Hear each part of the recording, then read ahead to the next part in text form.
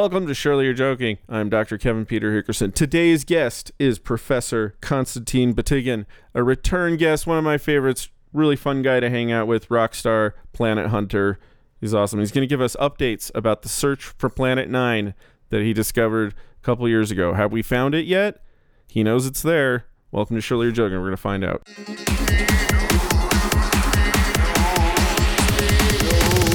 Surely you're joking. Holy cow. That recent article you did on Schrödinger's equation governing solar systems blew my mind. And now we're about to blow Mitch's mind with it, too. Well, I think that would. I don't think you can blow my mind if I can't understand it. I think that if true, then that would bring the number of people that know about it to approximately 3. Right. Right. Which is record levels of mind blowing. That's right. There. So she published this article, single author, very classy, and this was after discovering Planet 9. Do you count that as discovering, by the way? I don't know if we resolved this yet. Yeah, it's a good question. Like discovered and discovered. Yeah, I think it might be a pre-covery. Pre-covery. Yeah, something Okay. like that. It's because it's not a retro-covery. Yeah. And we haven't imaged Planet 9 directly. Still not found. Yeah, You know, I mean, so we've been since we yeah. had Konstantin on the show. Yeah. He published a paper where using the all the parts of motion of other objects in the solar system. It's basically like there's a giant ass planet out there, and it's not Pluto because that's not a planet anymore. Right, poor Pluto. Yeah, he was part of that tiny. team. What? You're the reason? I'm actually not. It's my at the advisor, time. right? Yeah, it was my Yeah. advisor. I was Mike like an Brown. undergrad at the time, so I had. And he was the one that was like, Pluto's not really a planet. Yeah. Because it comes into that other, what is it, Neptune? That it intersects its... It sure its does, orbit? But it's also just Somebody studied Yeah, up yeah. before getting on the show. No, Pluto He always is- asks me what we're going to be talking about. He's like, I got to Wikipedia No, it's this. just Pluto was important to me. So I cared about Pluto, and then they took it away. But, so you found another one. Yeah, so we have gravitational evidence for like a legitimate planet. Pluto is tiny. If you put a Pluto on top of Russia, it'll fit. Like that's Oh, really? Yeah. I mean, a lot of things fit on top of Russia, but Yeah, that I should guess. give you kind of a scale for just how insignificant in terms of its gravitational influence Pluto is. But there is. Russia has a lot of influence, though, I hear. So Sorry? Russia has a lot lot of influence. So Yeah. you don't only count Very just very 'cause of its little. size. That's right. Very little of it Only is when it comes gravitational. to our elections. So, It has a lot in common. It's like, it's cold. It's the size of Russia. Exactly. Surprisingly influential from time to time. All right. Yeah. so this new one, have we seen... I mean, I guess one of this is what happens. I don't know exactly what I'm trying to say. We have pictures of Pluto, right? We sure do. Yeah. Okay. Great. And this one We got some news on that, too. but you found a ninth one now with like math stuff, I guess. That's but we right. don't have it. We don't have visual confirmation. It's exactly right. So math stuff is exactly Thank you. how the where the evidence lies for it. But so we have really good pictures of Pluto, but unlike that, we don't even have a blurry dot of Planet 9. I mean, there's not like any picture of it at all, like through any telescope. So Pluto was very blurry for like most of its existence, that from our point of view. So maybe it's an alien planet, and they have a cloaking device to protect it. Is that the most likely explanation, Konstantin? No, the likely. It's just far away, right? Yeah, Like, I mean, it's the explanation for why we have no picture of it yet is because we have had mega crappy weather this past observing season. Really? We lost. We lost a ton of time to just freaking clouds. That's not nearly as cool as a cloaking device, I'll be honest. I mean, a cloud is kind of like a cloaking device. That's right? yes, there you go. So where do we think it's at? So, do you know the constellation Orion? Yeah, it's the guys shooting the bow. That's right. So it's probably between So next to Orion is the constellation Taurus, and the orbit, kind of in the most likely patch of the orbit where it resides, kind of lies right between the two. So it's that if you think about when you kind of like, if you naturally look up at the night sky at midnight, it's kind of the November sky that where you're looking at where it is. But just to give you a scale for how it is, like Neptune, right? Neptune was not discovered astronomically until a guy named Urbain Le Verrier calculated it mathematically and told the astronomers in 1846 to point like right there, and only then were they able to find it. And this thing is... So that's sort of like what you did. Yeah, yeah. I mean, that's right. Except you had used like computers and other observations and stuff. That's right. So Le Verrier was much better at math than I'll ever be. Well, I mean, that's well, that's not what I got out of this paper that you just did. I thought that was a really cool paper. Well, thanks, man. Yeah. So it's real. I mean, this thing is really, really dim. It's right on the edge of what's possible with today's telescope. It might actually be over the edge, meaning like we might have to wait until the next generation of telescopes. I don't think that that's the case, but it depends on things we don't know, like how reflective is its surface. And an issue with astronomy in general is that if you take something, right, as you move it further and further away from the sun, its brightness doesn't go down like the square of the distance as gravity does. It goes down as the fourth power of the distance, because light has to go from the sun, it gets dimmed by the distance, but then it has to get reflected off of that object and come back to the Earth. Right. So you're picking up two kind of powers of weakness, two pairs of powers of weakness. It's like a mirror. If you're standing 2 feet from a mirror, your reflection is 4 feet from you. So it's going. The reason it's 4 times, it's doing twice the work. It's going there and then coming that's right. back. It has to come back, basically. Yeah, that's right. So it's a, I'm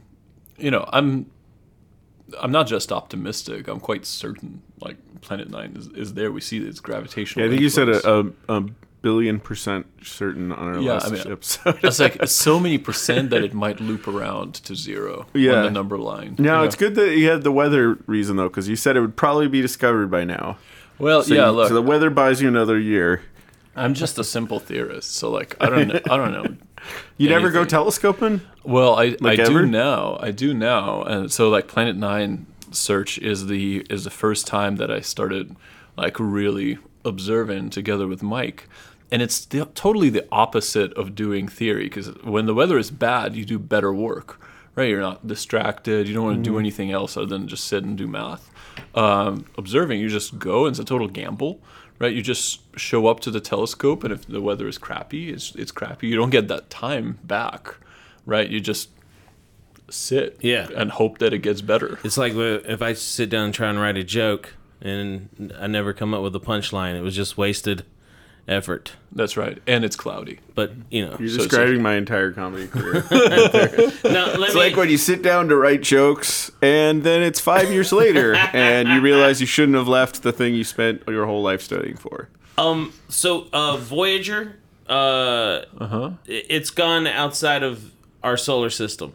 Well, right? Outside the heliopause, yeah. Right. So where is this thing compared to, like, Pluto and the heliopause? Excellent question. Thank you. Pluto is like 40 times the distance between the Earth and the Sun.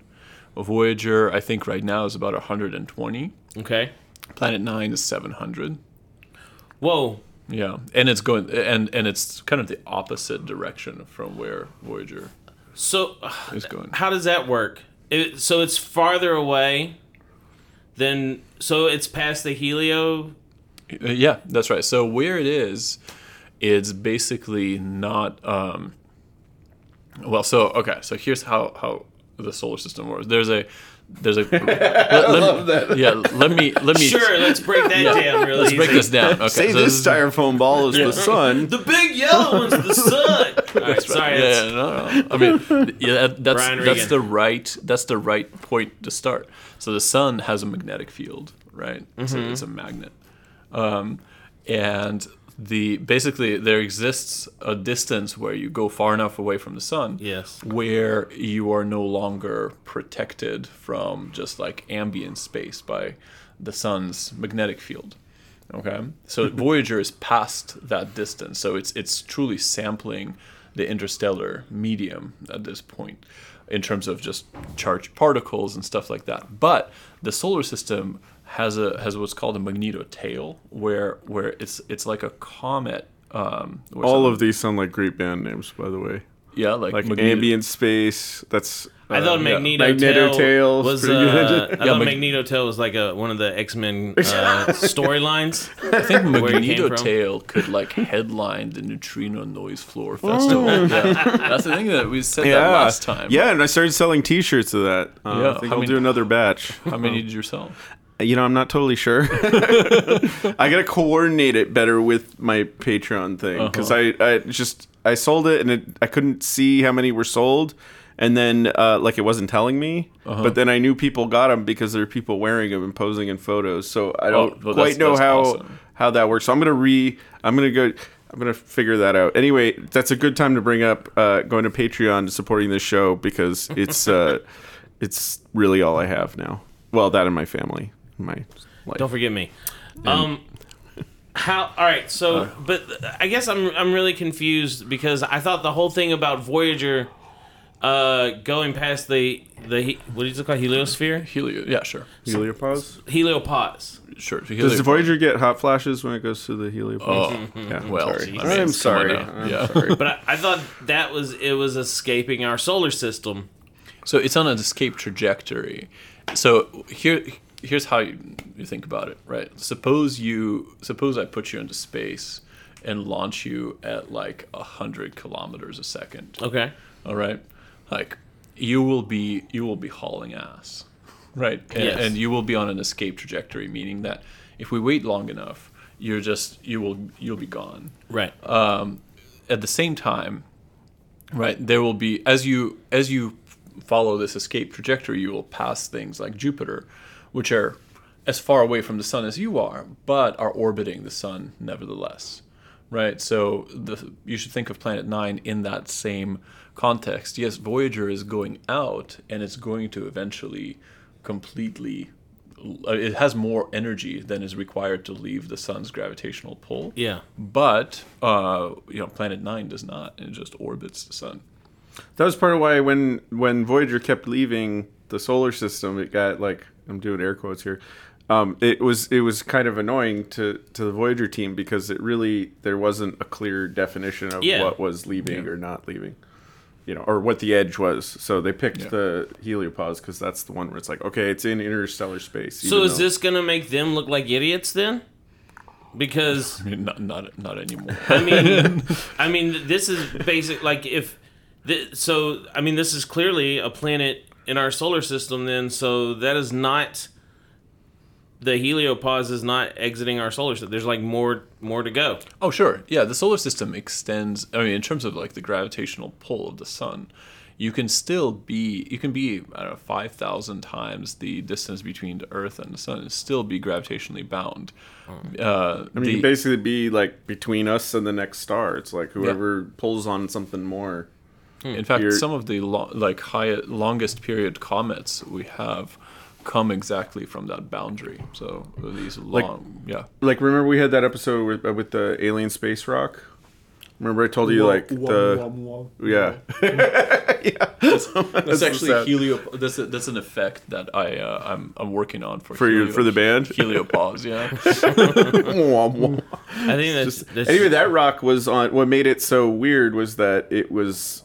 I mean, it came close to the sun, but what was weird about it is that it was on a completely unbound orbit. I mean, it was definitively not from our solar system, and it was also gonna leave because they aliens. Aliens. I don't know why we don't focus more on that aspect. You posted something really interesting about Mercury that I thought was really cool, about the perihelion of Mercury being necessary to keep it. Oh yeah, there. Yeah. That's a huge. There's a huge history associated with that problem. So, like generically, the question of whether or not the solar system is stable, meaning just if you leave it alone to go round and round, will it forever stay that way, or will one of the planets just eject spontaneously? That question dates back to Newton himself. So Newton, in the second volume of the optics book, at the end had a bunch of questions that he would like to see answered. One of them was, is the solar system long-term stable? And turns out the answer is no, it's not. But it would be worse if... You're describing like a parallel history of my marriage. Like there's a long period Yeah. where my wife was trying to figure out if I was stable. And it And seemed it- like I was, but then But we then- went long enough, and it was too late. Because I was like, well, look, we're here. It's just Not it's just stable, not. but- Yeah. I mean, in retrospect, you should have known. The signs were clearly there, right? So when you say stable, do you mean like one of the planets might just Leak. shoot off? Yeah, and that planet is Mercury. So the solar system has a 1% chance of Mercury just shooting off before the sun turns into a red giant. It's the closest planet to It's the closest one, right? Yeah. So it's hard to reason through why that is, and you kind of have to do a lot of calculations to demonstrate this. But that Mitch probability, he's got that under control. yeah. I mean, I feel like Because it's fucking hot. it needs to cool off a little Yeah. bit. You That's- can't be that close to the sun for that long. yeah. The aliens on there have built a device to shoot away. Yeah. You just have that one theme. You just keep on. It's know. aliens. It's Where are my true. keys? Aliens. Well, I started watching X-Files again. It came out, okay. and now I'm back on The Truth Is Out There. I know what's going on. You guys can't fool me with your math stuff. Yeah, that's right. With our So it is stable. It's unstable. It's Newtonian metastable. wise. So right? Newtonian wise, if gravity was purely as Newton had imagined it, there would be like a 40% chance that Mercury would be gone by now. Oh, wow. Right, which is quite remarkable. But because gravity, like as you get closer to the sun, you start to see effects of general relativity. Yeah, let me give you a little brief intro here about this thing, about Mercury being part of GR. So what's exciting about planet Mercury, it was the first thing that really gave Einstein a strong hint that he was onto something, because the astronomers already knew that Mercury did this like thing where it wiggled a little bit forward every time it orbited, which is not something Newton ever said it would do. Okay. But everybody could measure it. They could see that it was doing this. And so Einstein he couldn't even solve his own equations, general relativity equations. Yeah. So this was one he could solve. He could write that down. He's like, oh, okay, so I know how much it will cause it to rotate. And I mean, that's remarkable, right? Like imagine coming up with beautiful field equations and being like, oh shit, I can't solve them. yeah, well. Yeah, Oh, yeah. it'd be That's awesome. nothing. I can't solve any of his equations either. So, Yeah. I mean, big deal. You're just like Einstein. Yes, in so many ways. Well, you've been a soldier though. It was a soldier who solved them. Oh, really? Yeah, short straw. Well, I was a Marine. Soldiers are in the Army. Okay, well, Not picking straws, but don't ever insult me like that again. yeah, these equations were the first time they were solved like fully, or one simple solution was found was a guy in the what are those called, foxholes or whatever, Yeah. the trenches of Yeah. World War I. Really? Yeah, he's like sitting here getting gassed and all this stuff, and he solves his equations for him. Where you get your best thinking done. Yeah. Right. Maybe The he only was clarity. at peace. You know, he was Right. like, well, I could die or I could figure out Einstein's equation. Let's I think do he it. did die. I think he did. Yeah. Yeah. I think- Schwarzschild was super patriotic. So like there was like, whereas Einstein was just as much of a pacifist as a scientist can be. And Einstein ended up living a longer life. There you go. Don't go to war and you'll live longer. That's it's just that's what One of the smartest things Einstein ever proved. that's right. Or just leave Germany. I don't know. That might have been it. They're both from Germany. Do you have to wait until Planet 9 is visually confirmed before you can name it? No, I've already named it And what's the name? David Bowie. That's awesome. That's fine, I guess. David Bowie. Yeah. Planet David Bowie. No, just David Bowie. It's just one word. David- How could you not know that? Are you being honest right now? No, Okay. man. I don't know, man. Scientists are eccentric, like you guys do weird stuff sometimes. That's definitely true. So what I'd vote for that. I'd want to It's just not. be It's Bowie, not up but for discussion, or like your vote does not count. the tyranny of discovery. or is it just gonna stay Planet 9? In all reality, Planet 9 is like the best name for a planet because there are no Greco-Roman gods left. I think the demigod of like untied shoelaces is still available, but aside from that one, they're all taken. Wasn't there like an old sci-fi film, like The Visitor from Planet 9 or something? Yeah, like yeah, that? Plan 9 from Outer Space. Planet 9 from Outer Space. It's a really dumb movie, but considered like one of the dumbest. Yeah, of all really? time. Yeah. yeah. But it's great. The promotional poster is phenomenal. Well, now we know where he came from. Yeah. Somewhere between Orion and Taurus. No, You got this. the bull. So you guys, like Planet 9, as much as I love it, is just like not what I've been thinking about. Right? You mentioned the Schrödinger equation. Yeah. And I want to talk about that so badly. Okay. Yeah. Let's talk about it. Let's discuss the Schrödinger. Let's pivot. Okay, let's pivot right absolutely pivot away. We already covered Planet 9. That's Yeah. so 2 episodes ago. now. Wait, you do like one a year? No, that you were on. Yeah. Oh, yeah. Yeah. That's right. Yeah. I mean, there's. Schrödinger? Schrödinger. The same guy with the cat? It's the one. Yep. Okay, cool. Yep. All right, so let's think here. So Schrödinger's equation is like it's the fundamental equation of quantum mechanics, and Describes atoms. yeah. Yeah. It's the observation thing, right? Like is that what we're talking about? Or? Well, it's the equation that allows you to calculate the probability that you will see something. Okay. Basically. So it's a more generalized version of the uncertainty principle. It's the mathematics. It's the exact mathematics that causes that principle to occur. So the principle is a like a general rule that is a result of the solutions to this. So the equation. cat is the principle. The equation is what led to the cat.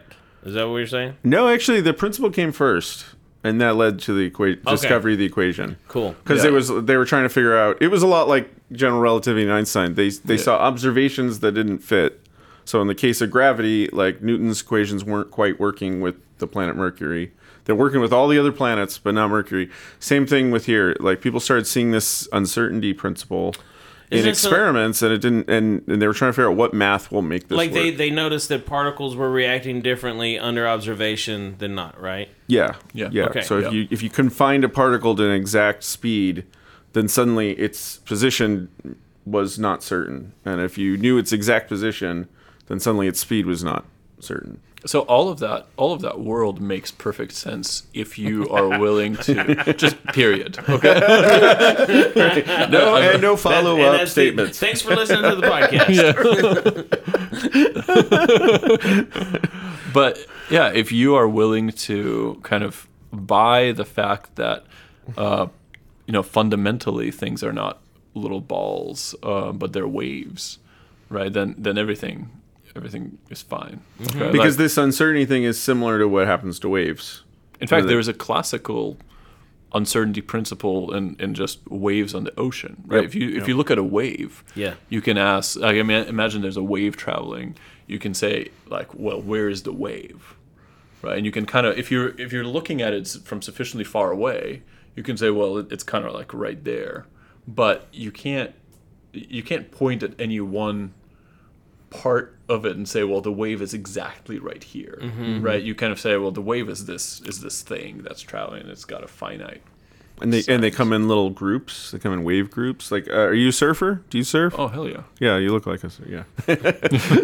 so if you've ever gone surfing, like when you get a big wave, there's usually several of them that come together. That's because there's this wave packet that's coming all together. There's no one specific thing. This is also why you can see this on when we had the tsunamis if you ever look at those videos of like the tsunamis bouncing around the continents and stuff, you can see it. There's no one spot where it's exactly going to be big here and not somewhere else. They interfere with each other and create all kinds of it's a beautiful thing. So yeah, for when you go surfing, the first big wave that come, you always miss. Right? Well, meaning you're supposed to miss because the nice one is coming after it. Okay. Right, so they usually come in threes. Yeah, I mean, clearly I do a lot of surfing, so I'll have to. More of a He's more of a boogie hunting guy. You can shoot at waves. It's fine. Yeah. Yeah, I think. that's true. But you can't shoot at hurricanes. Right. That's a law now? No, but during whatever hurricane was coming through Texas, they were like, we had to warn the rednecks not to shoot at the hurricane. It's not gonna stop it. And as a redneck, I was kind of like, we're not shooting at hurricanes. Relax. So Schrödinger's theory. Sorry. Oh no, man! This is. But you said it all makes sense. I think so. Well, I used to be just like confused as hell, and now I'm just slightly less confused. That's Okay. how I think that's how most physicists go through it. It's like if you just get over the heartache that your brain is like wired to see things as like pebbles and rocks, just because that helped us. Like when you're hunting, like not with a gun, but with like a spear or something. That's all like kind of hardwired in our brain. It makes sense. It's like, oh, there's a thing there, and I'm gonna throw a thing at it. Once you get over that, that's not actually how everything works when it's small level. Then you just go, okay, well, how does it work? And then it's like, oh, there's equations, and then you get the right answer out of the equations. That's the important. But part. importantly, the way that Schrödinger came up with his equation is he just like made it up, right? He like didn't derive it from anything. In fact, I recently learned the history behind it, and it's fascinating. He was a postdoc. He was a postdoc working for Debye, who's this other great physicist of the time in Vienna. And Debye got interested in like the early stages of quantum mechanics and asked Schrödinger to put together a lecture, like a seminar on what was happening. And Schrödinger kind of, explained all this stuff, and Debye said, like, what you're explaining is complete crap. You have to go away and come back with an equation which looks like, it has Hamilton-Jacobi form and like has a potential term. So Schrödinger told his wife and his kids to just like hang on, went on a skiing vacation with his mistress, and sent her to the slopes and just like sat around and played around with different forms of equations, and just found one that he thought was in pretty good shape, and that became like the fundamental equation of quantum mechanics. And it's So he just cheated? well, I mean, He doubly cheated. Yeah. He just made it up? Yeah, I mean that's just how you do That it. happens sometimes. Yeah, that's how Newton made up F equals ma. Black body radiation, same thing. There wasn't. It was. You can derive it now, but the black body radiation curve was just guessed because it roughly made sense, and then only later it was like, oh, okay, I meant to do that, and then got the math together to make it work. But sometimes that just happens. It's like, well, this is like the easiest way to fit to that. Yeah. So I think probably all great discoveries are just like start out as like, well, this works kind of right, and they're like, oh yeah, I knew why. look, it's still better than Einstein's record. He didn't even solve his own like once. He So couldn't even solve it. why can you not stop thinking about Schrödinger's equation? So I generally for my job don't do any quantum mechanics because I worry about things that are astronomical rather than subatomic, right? This is what splits our two fields. Like my field is all quantum. Yeah. And not at all governed by gravity at all. In fact, it's very frustrating that we can't find a joining between them. And then his stuff is usually just gravity. So it's like astronomers and particle physicists, we make observations that are related, like, particles fly from outer space. But the physics is frustratingly not connected at the moment. I mean, that's been one of the biggest open problems. I think that's why we can get along. Yeah, right. I'm just gonna go back to Christianity. This science stuff is too hard to understand. How many sects are in Christianity, though? I think they Only one. Southern Baptist is the only one that I... See, we get along great. Yeah. So look, I mean, what I was prepping for class one night, and I was trying to figure out how astrophysical disks work, right? So in general, if you go to kind of survey the universe at every scale possible, you will find rings of material orbiting a massive body. Dusty frisbees. Yeah, let's say. Yeah. Right. I mean, There's just like the rings of Saturn, or sure. I mean, the rings of Saturn, or like what our solar system looked like. Yeah. In the beginning, I guess it doesn't really look like that now, but yeah, no, exactly. There you go to the center, the galactic nucleus. There's a supermassive black hole, and it is in itself surrounded by a disk of about 1,000 stars. So it's just this structure of disks orbiting massive things recreates itself at every astronomical scale, because it's just it's just a consequence of, like, if you take some big blob of material and spin it and allow it to cool, it'll always go to a structure of a disk. It's like take dough and throw it while spinning it. I worked in a pizza place. Yeah, I used to toss pizza. Yeah, so you said a key word there, though, that I think is really important. You said allow it to cool, which is really important because dark matter can't cool. That's a big difference. It's not chill. That's a huge difference. So that's one of the reasons why we know dark matter is there, is because we see these halos of not disk stuff. This is a side thing, because his thing is not about dark matter. I just had to throw that in because you mentioned that, because a lot of people have asked me that over the years, like well, why do we know why is it in this ball instead of a disk like the rest of the galaxy? And that's really the key feature. Since it doesn't interact, it can't cool. It just flies around, not having a way to get rid of its speed. It just sort of wanders aimlessly in all directions. Unlike the dust that can eventually settle and make a planet. Yeah. Okay. Yeah. So look, I have so much to add to this episode. Sure, dark matter. That the same thing as antimatter? No. No. Is one of those things fictional? Did I just pull something from a comic book? No. Neither one's fictional. Those are both very real. Yeah. Well, I think we have a much better understanding of antimatter than dark matter. Discovered right here on this campus, actually. First, just like the Planet Nine, antimatter was first discovered not in this building, but about 3 buildings over. There's a little plaque, actually. It even says, this spot, the first positron was discovered, and there's like a little photo of it upstairs. What year was that? 33 something, yeah. I think it was 33. That's so long. Well, that's why it has the plaque. I thought it was like within the last 10 years. They put it on a plaque so we don't have to remember this. No, it just feels like that would be something new. Yeah. It was very new at the time. It was exciting. Yeah. Dope at the time, bro. Well, I think it was a new era that there was any kind of matter that wasn't like everyday matter. And so that really was, like, I think, the birth of the nuclear era. Even though antimatter only plays a little role in nuclear physics, I think it was the first time everybody's like, whoa, there's a whole realm of stuff that's not like us. There's not a lot like you. I guarantee that. Well, all right, so the disc. Yes, it's disk material. So what I discovered, I basically stumbled on the fact. So I was trying to figure out, like, a simple way to explain to the students how waves travel through disks, astrophysical disks of matter. So if you take, like, a disk of dust and gas around a star, and if I pinch it, right, if I somehow warp it, or like hit it with a stick, like an astrophysical stick, like you're playing astrophysical drumstick. Yeah. That's right. Yeah, like, you can. You look more like a bass player, I'll be honest. Oh yeah. Oh, thank you so much.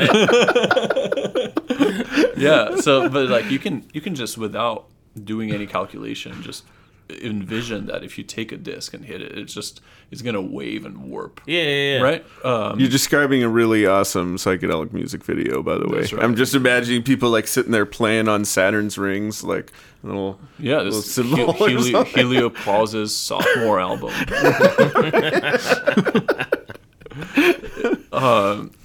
but the issue with doing this in the astrophysical context is that suppose you have a disk that is composed of like 1 billion particles, right? That means you have to solve like something on the order of 6 billion equations. Which even on a computer is hard to do. That's right. Einstein couldn't do his one. Yeah. Well, I can't even do 0. Right? It's just like I can't even mine a Bitcoin. Right? But there is a theorem that says that an infinite number of what are called ordinary differential equations must correspond to a single partial differential equation, which that's pretty technical. Yeah, it doesn't really matter. But the idea is if you take a disk and really imagine it as being a continuum, you blur. You can treat the dust as like a fluid. A fluid, yeah, like we do with weather. Yeah, right. We don't sit there tracking particles of air. We say, oh, it's this hot and it's this pressure. And yeah. So you can ask yourself, what equation governs the waves in an astrophysical disk that is just bound by gravity? Are these like the waves we can see on Saturn's ring? Because I know Cassini got a lot of really cool videos of like waves coming, like a moon would go by and there'd be like a wake behind it, like a spiral density wake. It looked just like a boat, the wake of a boat. Yeah, it's definitely related to that. Yeah. Well, it turns out the equation that governs all of this is the Schrödinger equation. Really? Yeah. So the Schrödinger equation kind of makes a reappearance at this large astronomical scale. Which is dope. And part of the reason I love this is that if you know all the history of solar systems and atoms, there's this really hilarious like closed loop here because like solar system was discovered first, right? Like we knew about planets for thousands of years, and then what's his name, Kepler and all those people and Copernicus all made a model of the solar system that finally made sense, and then Newton finally solved it. But part of what made atoms confusing is people just assumed atoms were, when they first started thinking about atoms and knowing that there was like a nucleus and little things orbiting it, they were always trying to make it, they were trying to figure out why, what it was in terms of the solar system. So they always thought like, oh, a hydrogen atom is just like the proton is a little sun and the electron is just like a little planet and it goes around. But the problem is that solution just doesn't work at that scale. Like they give off light when they do that, so they would collapse in on themselves like instantaneously because electromagnetism is way stronger than gravity, like way, way, way stronger. So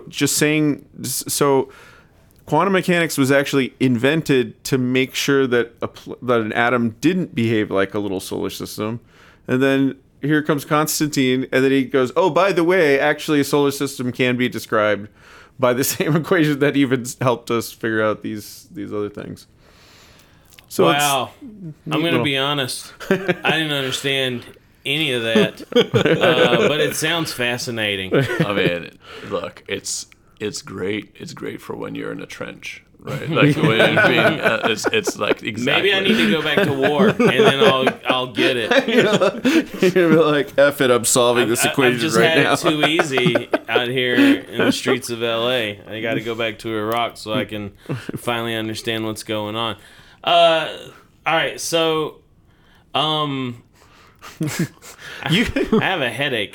You got a lot of like funny comments in the comment section of this, which I got a blast out of because I don't know, I think I saw you arguing with them, I'm not sure, but there were a lot of people going like, that's just the wave equation, and other people go like, that's just the heat equation. It's just so frustrating because it's like the mathematics of those three equations is really well known to mathematicians, and they're not the same thing. They're related, but they're not the same. And it was kind of funny so it's interesting. I've noticed this intriguing thing that, particularly about the Schrödinger equation, there's a subgroup of people that have extremely strong opinions on like exactly what this entails. Right? They're completely not grounded in anything scientific. Yeah, they're called nerds.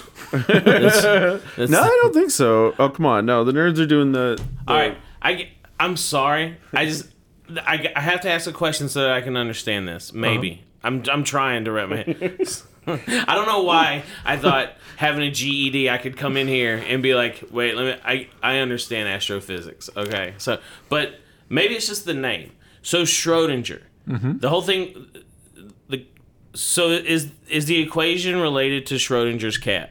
Yeah. Okay. Yeah. So it is that it's, if you open the box, whether or not the cat is dead, it's not, it's affected by the actual observation of it, right?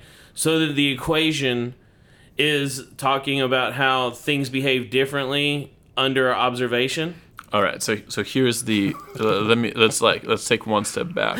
You can ask yourself. So what you're talking about is the interpretation of quantum mechanics, right? Yeah. So one of the things quantum mechanics tells you is that your the action of opening the box where there's a cat that had a 50-50 chance of dying. Yes. That action determines the cat's life. That's kind of, I mean, it's an oxymoron. Obviously, that's not what actually happens, right? The cat is actually either dead or alive in reality.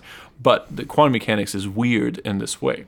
Now, how is that related to the Schrödinger's equation? The Schrödinger's equation allows you to calculate the probability that the cat is dead or alive. Okay? It doesn't, you don't like substitute anything. So I guess my point is there's nothing inherently quantum about the Schrödinger equation itself. It's just a wave equation. And you can ask, well, what is waving?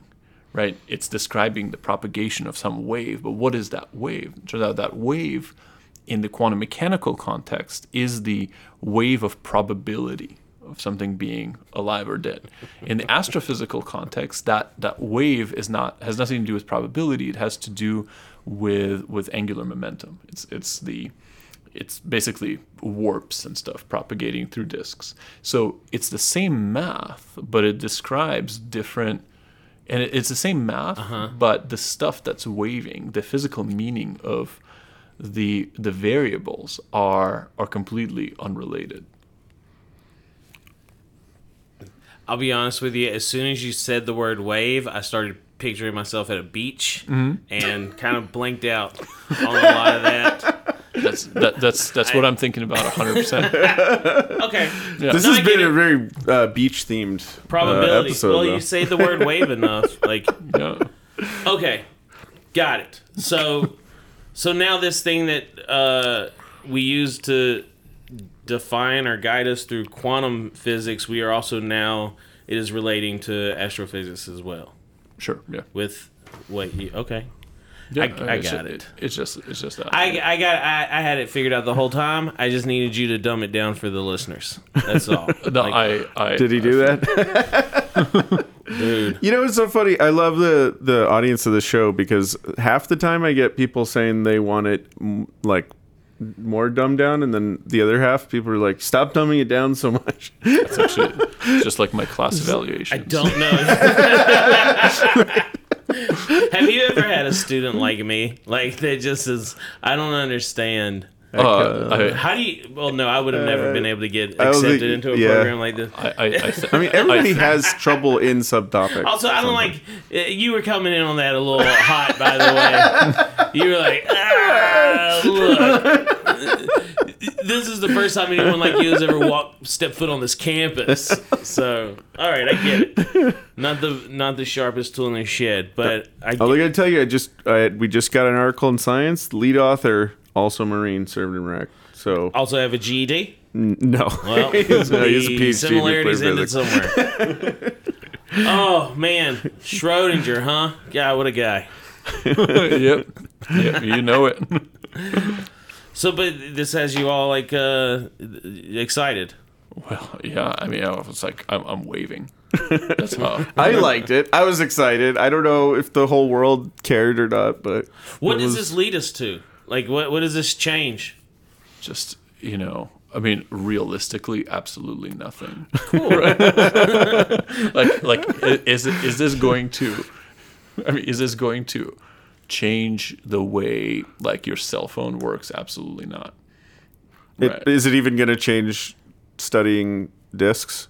Yeah, Like solar disks? It'll change the way we study disks, because right now, despite advances in computation, you're still limited by. I mean, even with the best computers, right? We can't resolve astrophysical phenomena over long periods of time, right? If you worry about actually taking an astrophysical object like a disk of matter and like evolving it through its lifetime, you have to either go to some mega approximation scheme, right? You'll never just do it self-consistently.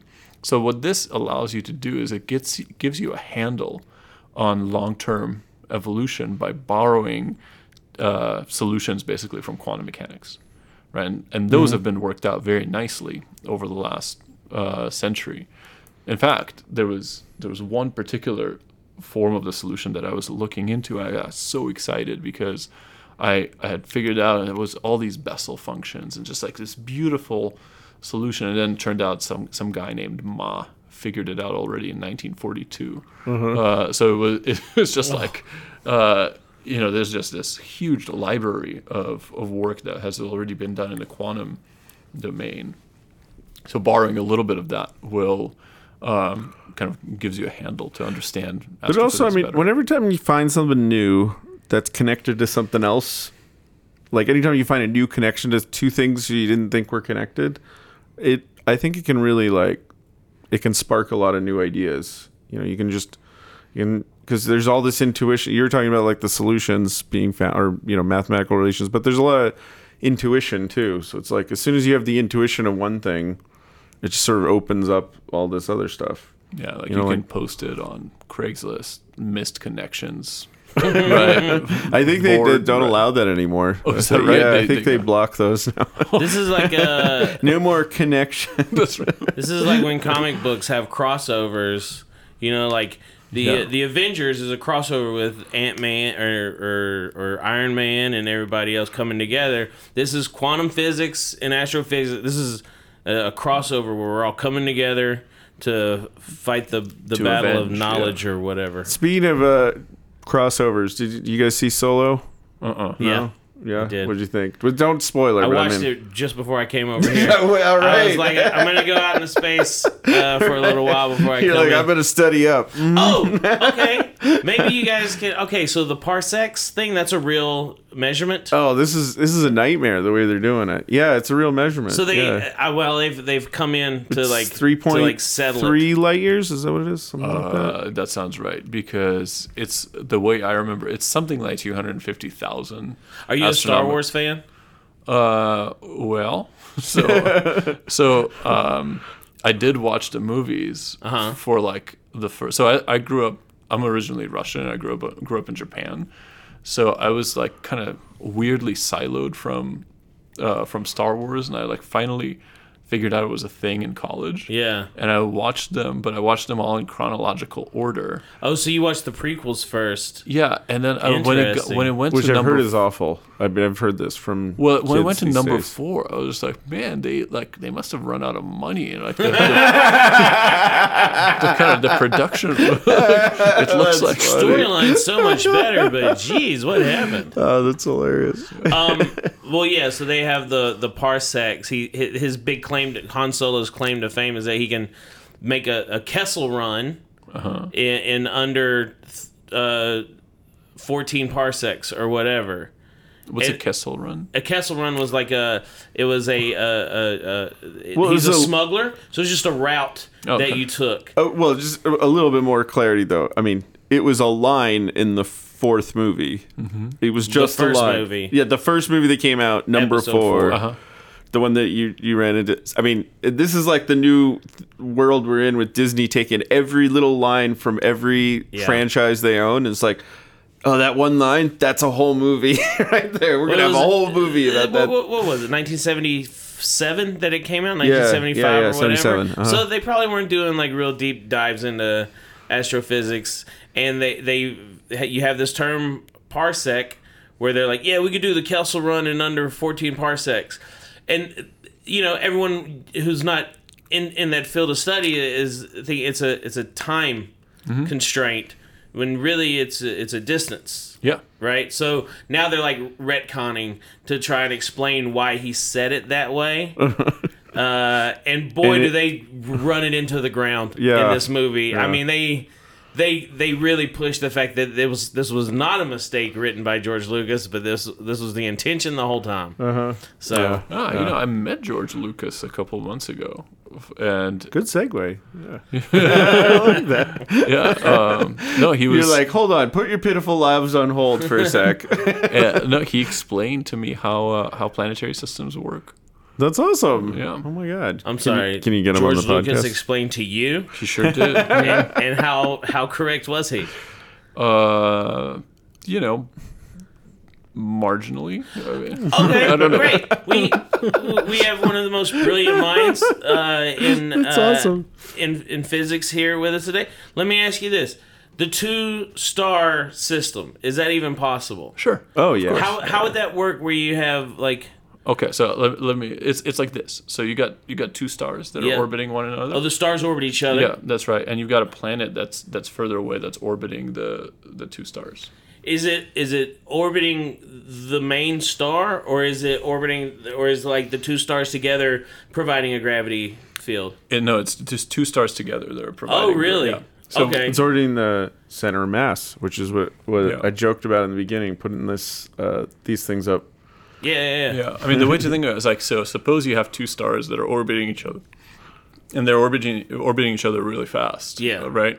If you look at them far enough away, it just looks like one thing, right? Yeah. And that's kind of how gravity works as well, where the fact that it's 2 things, right? The further you get away from it, the less information you have about the fact that it's two things, right? You kind of, once you're far enough away, you're just orbiting a mass. So it wouldn't be like when they showed like the skyline in these alien things where they have like a sun over here and a sun over here. You can. There Oh, are what? systems They that should. are kind of like that. In the first Star Wars, they're pretty close. I mean, I think that looked reasonable. There are Remember two. we There talked are to actual. Sorry. Yeah, we talked to Jesse about Proxima B, and Proxima B has Yeah. Alpha Centauri has the 2 stars, and Proxima Yeah, B yeah. is That's kind of there. Jesse Wait, Christensen?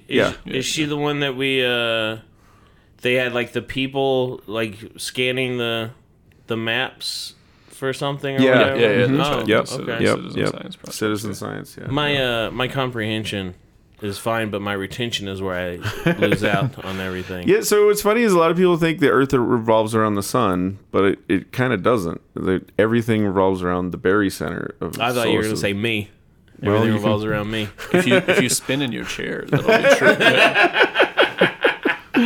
No, what's kind of cool about the barycenter of the solar system is almost all of the time it is inside the sun, but it's not always. It occasionally peaks out a little bit. If all the heavy planets are on one side, it'll go above the surface of the sun, and there's actually no point. Like at that exact moment, all the planets are orbiting a point that's not even inside of the sun itself.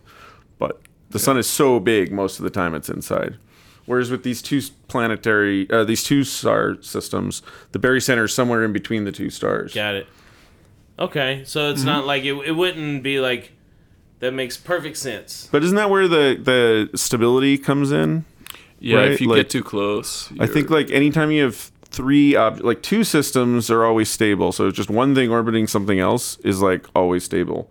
But if you throw in just 1/3 object in there, you have the possibility that they are unstable.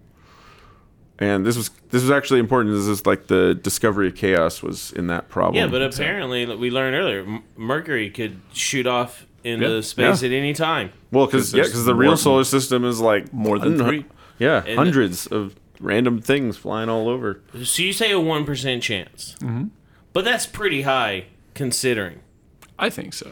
I mean, if you could this can have- give it a whole number, that's up there where it's likely. Yeah, I mean, Does this mean we might have had other planets and they're gone now? Is there a way to backtrack or? so the solar system.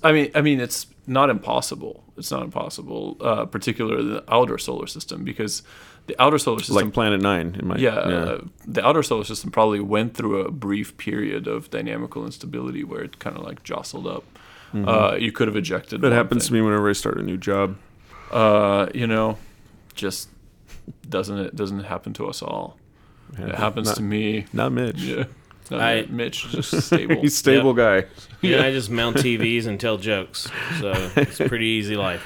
All right, this has been really fun. Thanks for being on the show that again. it? Yeah, no, you can say more. We can cut what I just said out. I just wanted to know what this equation is on the board. Will. I mean, I could take a few minutes and solve it myself, but I figured it'd just be easier if you told me what it is. Yeah. So that is the perturbative Hamiltonian. Why did I even ask? The perturbative? Yeah, it's the perturbative. Perturbative Hamiltonian for the 3-to-2 mean motion resonance. For the 3-to-2 mean, and that's mean is that's median. What's mean? Mean is the average? Yep. Mean motion. The mean motion, the average motion. Resonance. Yep. And what does that do for us? So that's actually, it describes the motion of Pluto. Oh, well. Oh, cool. Yeah. We got to get that out of here. We got to figure out the motion of Planet 9. Yeah, no, that's actually on this board. This one doesn't look as complicated. Yeah, Planet 9 is just, it's easier. Because it's How big, right? Oh, wait, yeah. How big is Planet? I don't think we ever said that. Like, how He big said it in is the other episodes. Yeah, like I think. 5-10 Earth masses. Yeah, big. Like Neptune, right? Yeah. Like a Neptune. Wow. But it's got to be, like, so if it's past that thing, Heliopause. the heliopause, it's got to be at absolute zero then? Like, temperature-wise, it's got to be the It's coldest. 40 degrees Kelvin. So it's like even worse than Siberia. Wow. Yeah. And you said you lived in Japan for a while? I sure did. I lived in Okinawa. Oh, really? And Yeah. you guys were talking about tattoos, I think. Do you have a Japanese tattoo by any Well, chance? not in any place I could show you. You have a Japanese tattoo, don't you? yeah, I do. It's all right. You don't have to show. We don't have to show each other our tattoos. Like I did, yeah. kanji or Yeah, I went to elementary school in Japan. I have this one. Very nice. What do you read it as? Some stuff. Well, so It says Zayaku. okay, Zayaku. Yeah. And then over here I have Chuzitsu, which I guess I had my friend, like I live there, so I had my friends write it out for me. But basically it's good and evil. Mm-hmm. But I guess the most literal translation would be like loyal and sinner or something like that. Yeah. But so how old were you when you lived over there? I was 8. And in what part of the country? I was close to Tokyo. Okay, so yeah. the mainland area. Cool, man. Did you like it? Oh yeah. Do you ever go back? I went back for the first time in April. Man, Yeah, I it was want to go crazy. back so bad. Yeah. I just I have an audition for a weight loss show, but it's a Japanese show. So I just got the audition request today. I'm gonna send in a self tape. That's awesome. Yeah, to like try and go to. I hope it's as Japanese television Sure. is. Yeah, You know? yeah. I mean, just like you're running around in a rabbit suit, you know. They have us all dressed up as sumo wrestlers or something. I don't know. It's just the most ridiculous thing in the world. Yeah. But Oh, that sounds awesome. Thanks for telling me all this stuff No, today. thanks, you guys. Thanks for having me on your show. Thanks for being on the show again, Konstantin. All Always a right. blast. All right, guys. Until next time.